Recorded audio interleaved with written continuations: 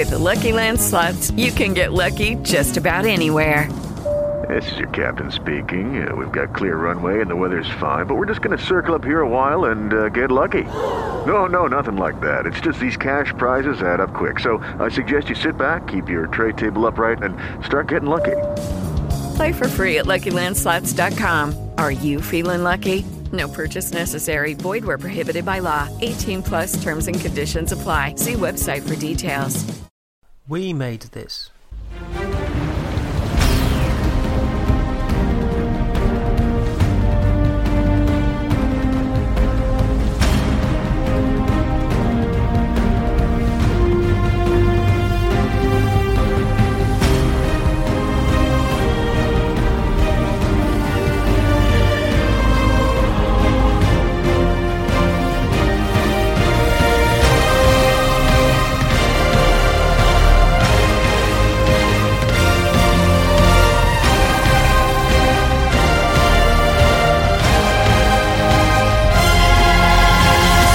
Welcome to One Rules Them All, a brand new Lord of the Rings podcast for the We Made This podcast network.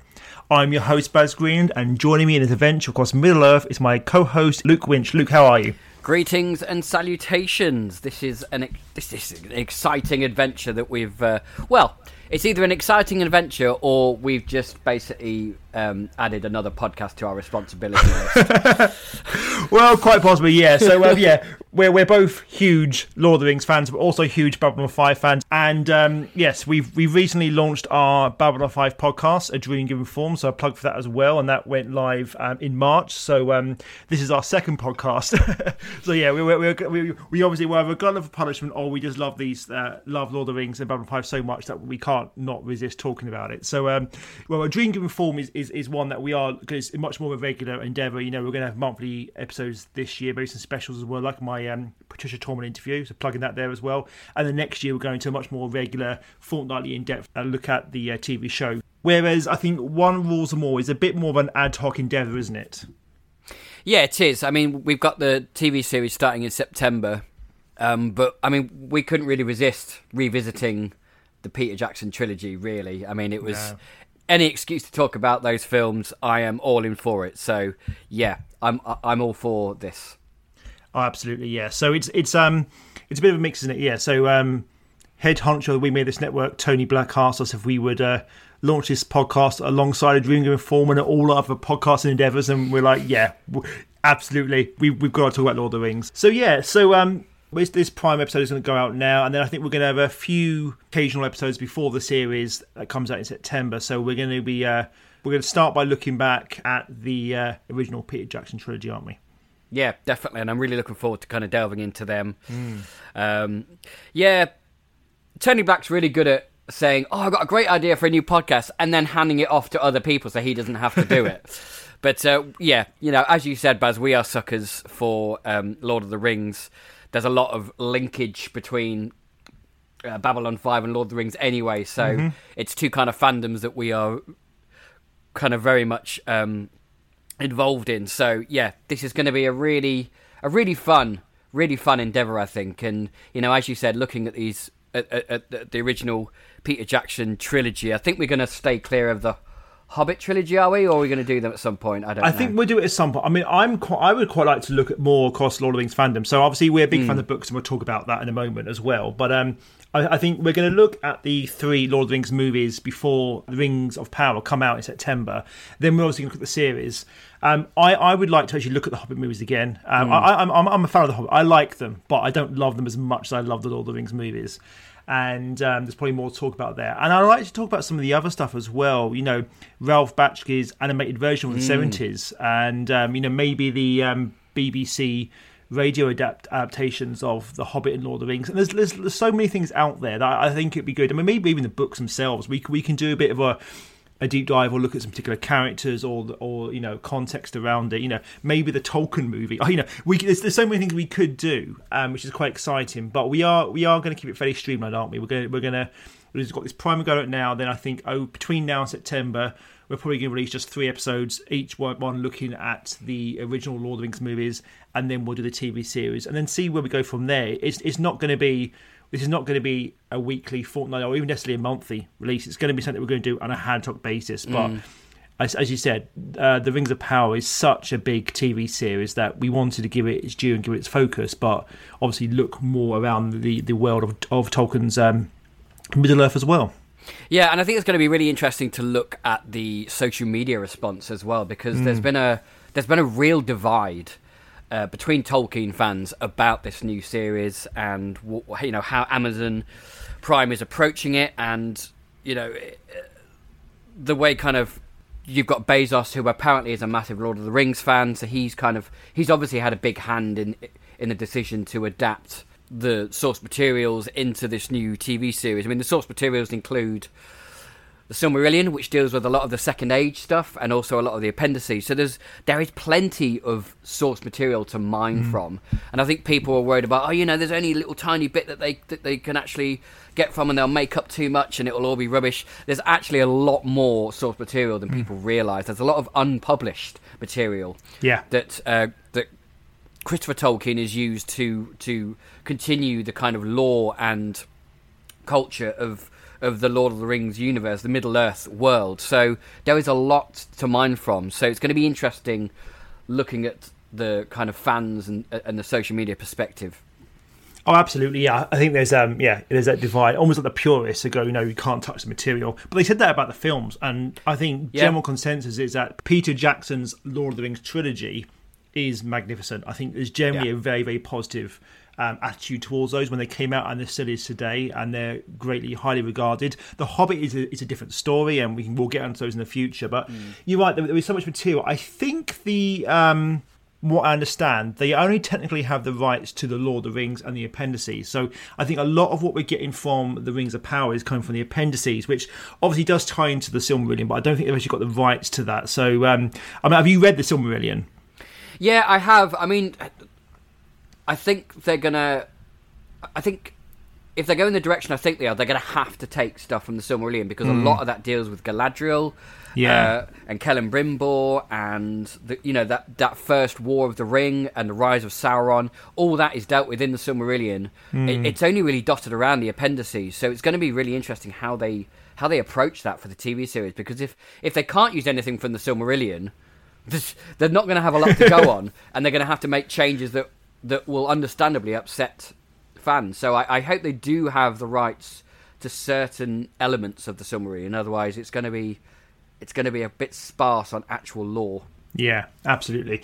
So before we get into a bit more of a discussion on the Rings of Power, let's talk about Lord of the Rings. So how old were you when you first read The Hobbit and The Lord of the Rings? Oh, weirdly enough, I actually didn't read The Hobbit until fairly recently. But The Lord of the Rings I read when I was probably 14 or 15. All right. It was the first book that my brother, who kind of introduced me to fantasy and science fiction, he kind of plonked this massive tome down on the table and said, "Right, read this. This is your education." And I've been a fan ever since. I think at the time I didn't really appreciate a lot of the allegory and the symbolism and the themes that run through it. You kind of get that when you're much older and you read the book again. I try and read the Lord of the Rings book, the trilogy, every year. I try and do an annual read, as well as doing a annual rewatch of the film trilogy as well. I always do it with a marathon with some friends or my mum, who's also a huge fan. So it's a staple literature in my life, and it's always I always revisit it in some way or another every year, just to kind of keep it in. It is the daddy of modern fantasy, and every modern fantasy. I mean, modern fantasy now is incredibly different to what Lord of the Rings is, but that was the starting point, and that's where it's all kind of evolved and branched out into new areas. So it's a very important piece of fantasy literature, and I think people who come into fantasy now, like younger people come into fantasy now who read modern fantasy, they struggle with Lord of the Rings the book, because the language is very old fashioned. It's very kind of old English in a way, and I think people struggle with that. But because I got into it at a very young age, I have an appreciation and love for the text and the kind of language he uses. Now, I get that. I actually read Dune last year, just before the film came out, and it was one that for me, it was a little bit hard going sometimes because the style was very different. But that's how I understand how it must be like, because brilliant material, and I love the Dune film, but the book itself was hard going at times for me to get into because obviously the style I was writing. But Lord of the Rings, I mean, I would love to say I've read it regularly. You always astound me the amount of time you put into reading. I wish I had enough time to. I mean, I know I write some books and I've got kids and various things going on as well, but it's like I would love to read as much as you do. I'm always inspired by the amount you get through. But yeah, Lord of the Rings to me is really age 10. I mean, I'd read The Hobbit when I was a kid. I remember reading The Hobbit, and then it was I was 10 years old, and the Ralph Bakshi version, the cartoon Lord of the Rings film came on. It was on Channel 4, and I remember watching it and going, what is this? This is amazing, and the black rides and stuff. And the next day, went down to the local library and picked up The Fellowship of the Ring. I read it in basically in the 3 books. And from then on, and this is me age 10, reading Lord of the Rings, and then from then on, I was going back every single week and getting another book. And I spent a large part of my childhood in local libraries, in the kind of the fantasy sections, the kind of stuff that was, was beyond my age group. But that's what I was reading. That's how I got into fantasy, and then that's how I got into writing fantasy. I wrote my first fantasy epic, The Crystallion, when I was about 11 years old, and I lost all the chapters when I moved house, and I was gutted. But I've been published now, and I need to afford to get published, but it's not too late. It's been which I love writing for, but fantasy was with my heart, and that comes from Lord of the Rings. And I've written like 3 fantasy novels that I would love to get published one day. I'll probably do new stuff now, but that is where my heart is, and that goes back to Lord of the Rings at 10 and just discovering it and my world opening up. And Lord of the Rings is where I say I got my love of writing came from, my love of reading came from. Really, I always loved to read as a kid, but something opened up for me when I read Lord of the Rings. And I haven't actually read the trilogy for quite a few years, and I'm quite keen to get back into it. But it is and probably always will be my favourite book. I love Lord of the Rings. Yeah, I got a beautiful hardback special edition for Christmas of Lord of the Rings, which has got the elvish inscription of the ring inscribed on the edges of the pages, and it's got some wonderful illustrations from Tolkien throughout the book as well. So that's an excuse just to read the book again. It's just to read it from that book. I've got several editions, but I'm going to read it from this new hardback edition. Oh yeah, I know the one, and I'm very, very strongly hinting to my wife Jem that on my birthday. Have you seen this version? This version is beautiful. It would look good on our bookshelf, so aesthetically it would look great as well. Oh yeah, because I do. One of the reasons this is a travesty now. One of the reasons I haven't read Lord of the Rings as much is because the book I've got is falling apart. I got a hardback version when I was at uni, and then my friend borrowed it, and when it came back, half the spine was missing. It's like, what have you done? What have you done? And it kind of sits there with the kind of the dust cover on it, so the classic one with Gandalf on the front, yes. And it sat there, but I kind of don't want to pick it up because it will fall apart, because my friend just ruined it literally. The spine is gone and half the front is gone. I don't know what he did to it, but anyway, he read Lord of the Rings and he enjoyed it, so successful in that respect. But yeah, so I kind of, it sits there gathering dust a little bit, but maybe I need the new version to really get back into it. So what about the film adaptations? What were your reactions when they came out back in 2000 and 2002? Oh, I loved them. I mean, I didn't have many qualms about it at all. I remember going to see all 3 of them at the cinema with my mum and my girlfriend, and particularly with the Return of the King was a very memorable experience, simply because I don't think I've ever cried as much in a cinema as I did when I watched Return of the King. So that's an abiding memory of mine of watching those, and it was revolutionary in terms of special effects. Of the fact that he filmed all 3 films back to back, and that a studio, New Line Cinemas, actually wanted to do that. I mean, there's the old story. If anyone who's listening has watched all the documentaries, that there's a story that I think they went to. I can't remember which studio they went to first, but they pitched 2 movies, and then they were rejected by like Warner Brothers and Paramount, all the big studios, and then they went to New Line Cinema and they pitched the 2 films. And the guys that they were pitching to just looked at them and went, "This is not 2 films. This is 3 films." And they were absolutely taken aback. They were like, "They want us to actually do a trilogy of films." So, I mean, thank God that New Line went for that decision, because I think I can't imagine it being two films and telling the story and actually doing the book any kind of justice. So that was a fateful decision that day that they did that. So it was a groundbreaking film, especially with the use of models and CG work and kind of blending those two together, because it creates a tactileness and depth that I think hadn't been seen on film. And I think the prequel trilogy of Star Wars came out around those times. Yeah, it did.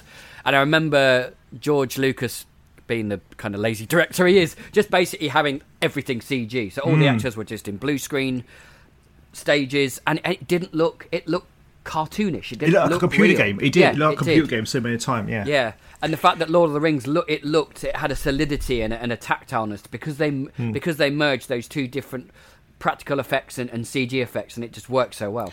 Well, absolutely. I mean, the extras, you talk about the extras on the extended versions, which for me, the extended version is the only way to go for me as a big fan. We'll probably talk more of those when we get into the films themselves, but there are hours and hours of wonderful extras into the world building of it. And yeah, you see like things like they built the set like Edoras in Two Towers. They built Edoras, the entire set on a hill. They built these sets. The costumes are so elaborate. They actually blacksmiths making swords. You know, the astonishing amount of work that goes into these movies, that it looks so real because it is real, because it's real costumes, it's real sets, it's real armor, it's real, you know, and I think, I mean, watching it again, I'm watching Fellowship very recently. I'm watching the whole trilogy again not long ago, and there's very, very few instances when you go, all the effects look slightly dated. You see a slight distortion sometimes on a couple of shots when you go, oh, okay, you know, it looked amazing at the time. It's started to age slightly, but it's very far and few between. I mean, the CGI work is phenomenal, and so yeah, the costume design and everything is an absolute joy. Yeah, and I think the films, if you think about it, I mean, the Fellowship's 21 years old, I think, 22 years old. And I've watched it twice in the past couple of weeks for this podcast, and it stands up against films that came out this year or last year, and actually looks even better than some films that came out this year and last year. Absolutely. So, you know, those special effects, it's like Jurassic Park, you know, the special effects in those films stand up to today's standards. Yeah. And that's why I think Lord of the Rings trilogy will age better than the Hobbit trilogy, even though the Hobbit trilogy came later. But he went into a lot more CGI work than model work in those films, but we can come to that another day, because he was under pressure because of the exit of Guillermo del Toro, and you know there was lots of factors involved in the fact of why he had to make the films the way he did. Yeah. So, a couple more questions before we get back into the Rings of Power then. So, which Middle-earth adaptation is your favourite? Oh, God. Are you just talking about the trilogy of films or anything? Well, I mean, include the Hobbits as well. I mean, anything, the Ralph Bakshi version, the radio plays. What is your favourite adaptation of Lord of the Rings? Which one? I think this is so difficult. I love Fellowship. I really love Fellowship. But I think I love Two Towers just a little bit more because of Helm's Deep. I think Helm's Deep is one of the most brilliantly realised battles I've ever seen put on film. Yeah. And even though the Return of the King battles are larger and more epic, I think that close quarters, that grittiness, that brutality of war, and the consequences of war, because you get the shots of all the women and children in the caverns and what happens during war. I think that film grabs that more than any of the others, and I just really enjoy it. And I love the Rohan and the Rohirrim. They're one of my favourite cultures in Middle Earth. So yeah, I think the Two Towers just tweaks it over the Fellowship, which is also I love that film. For me, it's a Fellowship. The Fellowship of the Ring is there are so many great pieces. The Black Riders, the everything in Moria, Sean Bean dying. There are so many magical moments in Fellowship of the Ring. And I think for me, is when I saw that on screen for the first time. I was at uni, and we saw it with a big group of friends, and I saw it 3 times at the cinema, and just seeing it come to life, and wasn't quite. I didn't cry, but I was blown away just how mesmerised it was. And I've been watching Fellowship for the last couple of days, and it's my absolute favourite film, I think, of all time. I love the Fellowship so much. I love the performances, the set designs, the story, the narrative, everything about it. It's a perfect movie for me. So for me, it's a Fellowship. It's too hard to. It's too hard to just. I mean, can't we just count all three of them as one big movie? Why not? What exactly? The trilogy is my favourite adaptation of Lord of the Rings. yeah, cool. If we said The Hobbit, I think people might have switched off. I think, but yeah. I think the second film, The Desolation of Smaug, actually has some great moments, and the whole conversation between Bilbo and Smaug is brilliant. That is good. It's probably. But yeah, I would say that's the weakest of the three movies, but that's maybe for another day. I'd say the third is the weakest for me, but we'll come to that another day. Yeah, okay. All right, let's get on to the Rings of Power then. Haven't you ever wondered what else is out there? There's wonders in this world beyond our wandering. I can feel it.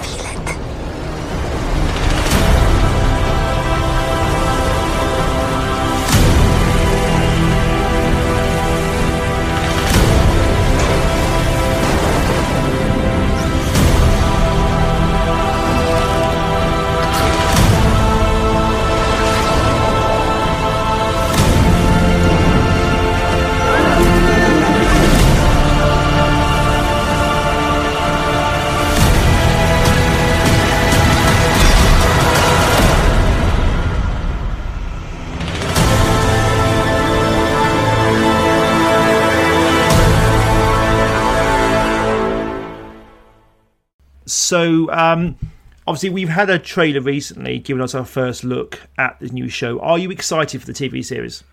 I am, because I get more on-screen Lord of the Rings, and I'm not gonna bemoan that at all. We've had this trailer, which, when it comes down to it, doesn't really tell you a lot. It's just a lot of beautiful shots. But I'm really intrigued, and actually, I love the Second Age. I mean, like I mentioned earlier with the Silmarillion and the appendices, I love all the stories during the Second Age. I love the stuff with Elrond and Galadriel and all the stories and the fall of Gondolin, all that stuff I find absolutely fascinating. So I'm really excited to kind of delve into this age, and also, as I understand it, we're going to actually get to see the forging of all the different rings, which I'm really excited for, because I think there's a lot of history that will be really interesting to see on screen, particularly with the 3 elven rings. Yeah. And then we're going to see the rise of Sauron and maybe see Sauron in a form that we haven't seen him in before. So there's lots of things, I think, to really look forward to. Yeah, definitely. You've got the rise and fall of Numenor, which is the kind of Atlantis-like city of men. So it makes Gondor look like a kind of a truck stop. I think the idea is it's a massive civilization. It's kind of where Aragorn's line is descended from. So I think Isildur, who cuts the ring from Sauron's hand, is kind of going to be in it maybe towards the end. Isildur. You're getting the forging of the rings. What I'm really excited, you're going to get Khazad-dûm Moria in all its glory as well. Before I'm assuming the Balrog's going to turn up at some point in the TV show and just cause havoc, because seeing Khazad-dûm in all its glory is going to be magnificent too. The one thing when I saw the trailer, and also a lot of the stills and photography that they've shown in various articles, the one thing I'm really looking forward to is really delving into dwarven culture, and having more dwarves. And then there's a princess dwarf, so we're going to actually see a female dwarf as well. Yeah, Sophia Nomvit, I think is her name. Yes. Nomvet, I don't know how to pronounce that name, but yeah, she's playing a dwarven princess as well. So yeah, I'm really excited to see the dwarves in all their glory, because even in The Hobbit and obviously Lord of the Rings, you've seen the kind of the fallen empires. So seeing that in glory, same with the elves actually. I know we've had Lothlorien and Rivendell, but we're seeing, there are these cities we're going to get. We're going to get Lindon and Eregion as well. So we're going to get these big elven civilizations, and it's all going to build up to this last alliance of elves and men. I assume the series will end with the prologue from Fellowship of the Ring almost, but it's going to great. But I'm great. There's some really interesting stuff there. You've got Galadriel, played by Mothif Clark, I think you pronounce the name, and so we're going to see much more of a younger kind of warrior elven. I'm not sure Princess of whatever she's going to be as well, and there's Elrond's going to turn up as well, and there's lots of other characters, and I know the series has been kind of it's had some stick, which I find unbelievable. At the same time, it's just at the same time, maybe I'm not surprised at all about the wokeness, because you're having black elves on the, like, what, why? I don't get it, but I mean that's the common society. But I think giving some more diversity is great, because the one thing you can say about with the era in which Tolkien wrote Lord of the Rings, it's very white male heavy. There's very little. There's the stereotype. The men from the East are kind of these villainous characters as well, and there's very little female characters. So, and the context of the time it was written. So the opportunity to bring some diversity into the show is great as well. Yeah, and I mean, and that kind of comes to the fore when you hear the voiceover of the young Harfoot. So you've got a female Harfoot. She's, her voiceover really stamps the intention of this series and how it's going to bring the diversity of the modern era into the Lord of the Rings. People who bemoan that, it's not even worth listening to their conversations, because they are obviously very close-minded people who I have zero time for. I agree. So I'm really looking forward to bringing in fresh diversity, fresh look, a fresh kind of adaptation to Lord of the Rings. I mean, we can get into this when we talk about the Fellowship of the Ring and the kind of pushing the character of Arwen to the forefront. Because in Lord of the Rings, there's literally hardly any female characters. There's Arwen and Galadriel and Éowyn, right? Yeah, got Éowyn. Yeah, absolutely. Yeah, who's a real kind of iconic female character. She's like a proto Princess Leia in that kind of role, isn't she? So no. He had even then he still had this a great female character, but having more of that would be great. Yeah, definitely. And I'm really intrigued to see Galadriel as a younger character. She's obviously an elf of action. She was a leader in the elven armies, so it's going to be really interesting to see her. And also, I mean, if I remember rightly, Kellen Brimbor, he is a Noldorin prince from the line of the House of Feanor. He was integral into the forging of the Three Rings, and also fell in love with Galadriel as well. So it's going to be, I think that's going to be a love story, and then to have Elrond kind of thrown into the mix as well is going to be really, absolutely. Really interesting. You've got these characters from the Appendices of Silmarillion. You've got the High King Gil-galad played by Daniel Wayman. You've got Robert Aramayo playing Elrond.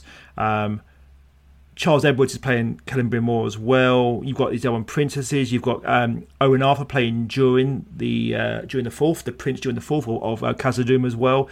So you're getting these characters that you've kind of heard about in legend and myth, kind of being brought to life as well. Maxim Baldry is playing Eor Sildur, obviously probably a younger version of the character obviously we saw in the Fellowship of the Ring as well. So there's a plethora of cast, and it's really exciting, and I'm really intrigued to see where the show goes. Yeah, and one of the other things that certain sectors of the fandom were moaning at was they watched the trailer and went, "It doesn't look like Middle Earth. It doesn't look like Middle Earth." And I'm thinking, Jesus Christ, guys! First, let's get this straight. It's 1,000 years before the story of Lord of the Rings. Things are going to look different. Landscapes are going to look different. People are going to look different, and also, as from a kind of legality and production point of view, you're not going to want to just clone the looks of Peter Jackson's films, because you're not going to be allowed to do that legally. There's going to be some form of legal binding that prevents them from doing that. So it has to look different. Yeah. And also, I don't want a clone of Peter Jackson's Lord of the Rings. I want something that looks different. And actually, it looks like the Middle Earth to me.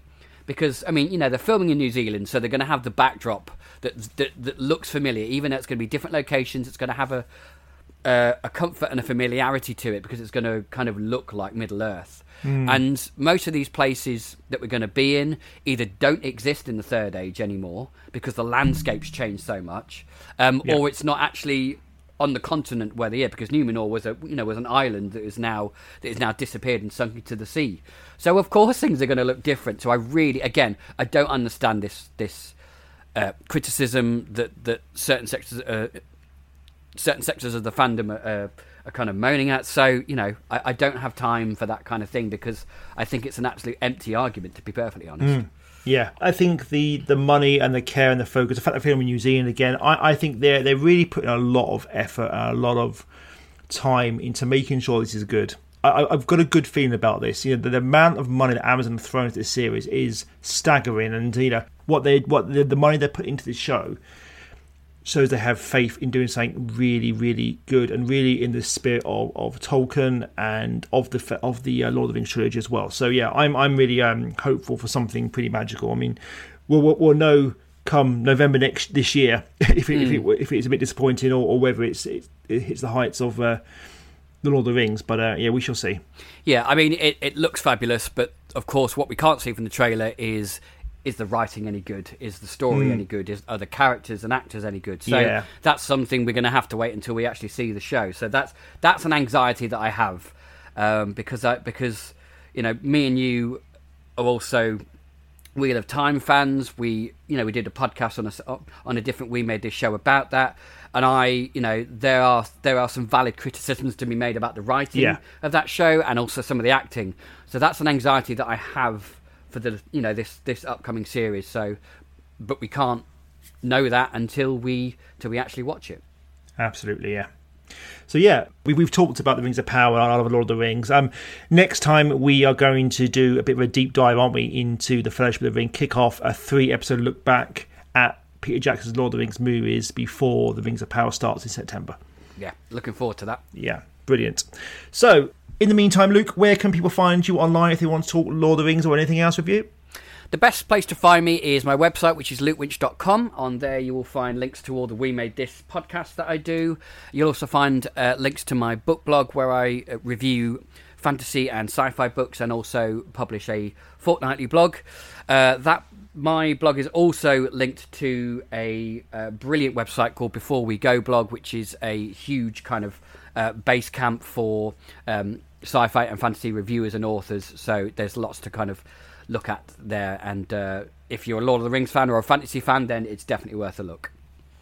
Fab. Yeah, you can find me on Twitter at BazGreenland. Like Luke, we're on various We Made This podcasts, and as a writer myself, I plug my book. So I've just really had a short story, How to Negotiate with a Sentient Tree in Shoreditch, which is a Doctor Who short story featuring the Benton Brigadier from Kandjar Books. So you can find that, Operation Wildcat, and other stories from Kandjar Books. And also there's my novel, Forward to the Past, another Lethbridge Stewart novel, which you can find by going onto the Kandjar website as well. So thanks for joining us for another episode, and remember, we are part of the We Made This podcast network. Please subscribe to One Rules and More and give us a rating and review on Apple Podcasts. And if you want to help out our network, please consider supporting us on Patreon. If you go to patreon.com/We Made This. The Lord of the Rings is not all we're discussing, so give you a taste of what else you might have missed on the network in a moment. We'll be back shortly to discuss Peter Jackson's original Lord of the Rings movie trilogy before we head back into the second age of Middle-earth with The Lord of the Rings, The Rings of Power on Amazon Prime. Until then, remember, even the smallest person can change the course of the future.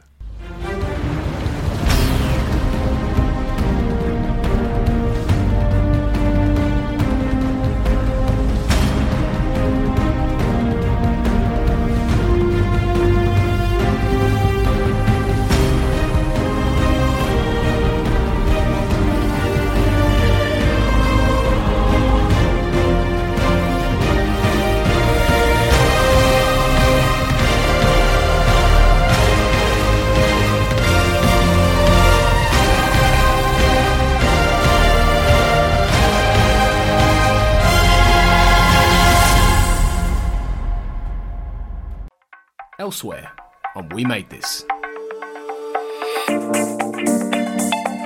A Dream Given Form, a Babylon 5 podcast. The isolationism is talked about a lot in the episode with this entire, but Londo's isolation is so heartbreaking to watch. Their final scene of dialogue together between Londo and Jakar is so powerful when Jakar says, I can't forgive this entire, but I can forgive you. And that music as Londo touches Jakar's arm and leaves gives me goosebumps. It's so beautifully done.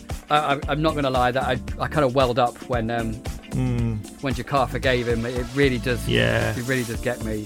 But yeah, it's a very sad story, but that's what makes Londo's journey such a captivating journey to watch throughout the 5 seasons. Free with this month's issue. This is Skin Lab and Dissolve. Yep. That f***ing riff, man. What a track. So good. I love that lyric as well. I'm disappointed that he didn't write it himself. Did he not? No. Which one? It's not what they call it's what you answer to is a W.C. Fields quote. I've just looked it up. Ah. Oh, I quite like that even more now. For a second there, I thought you were going to say it was a WCW quote. Yeah. Oh, Sting coming out. Yeah. Bit of that Eric Bischoff in the middle of the ring. Yeah, let's re-record it, and Ian, if you could just say that, that'd be fantastic. Sure. But no, I love this. It's definitely Machine Head influence, isn't it? I mean, they're from San Francisco, so which isn't a million miles away from the Bay Area, of course. But, there's a bit of Far Beyond Driven era Pantera in there as well, particularly with the deep, low voice in the verses. Oh yeah.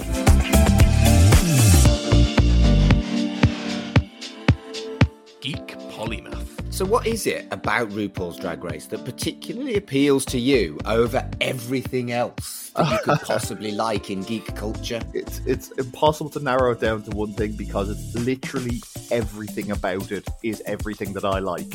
So you've got legitimate competition because 9 times out of 10 the loser is the one who does the worst. So one of the problems with reality TV is that they keep the controversial people in and they send home the boring people. That's something that happens in reality, and it becomes quite disappointing. Check out all of these shows and more on the We Made This podcast network.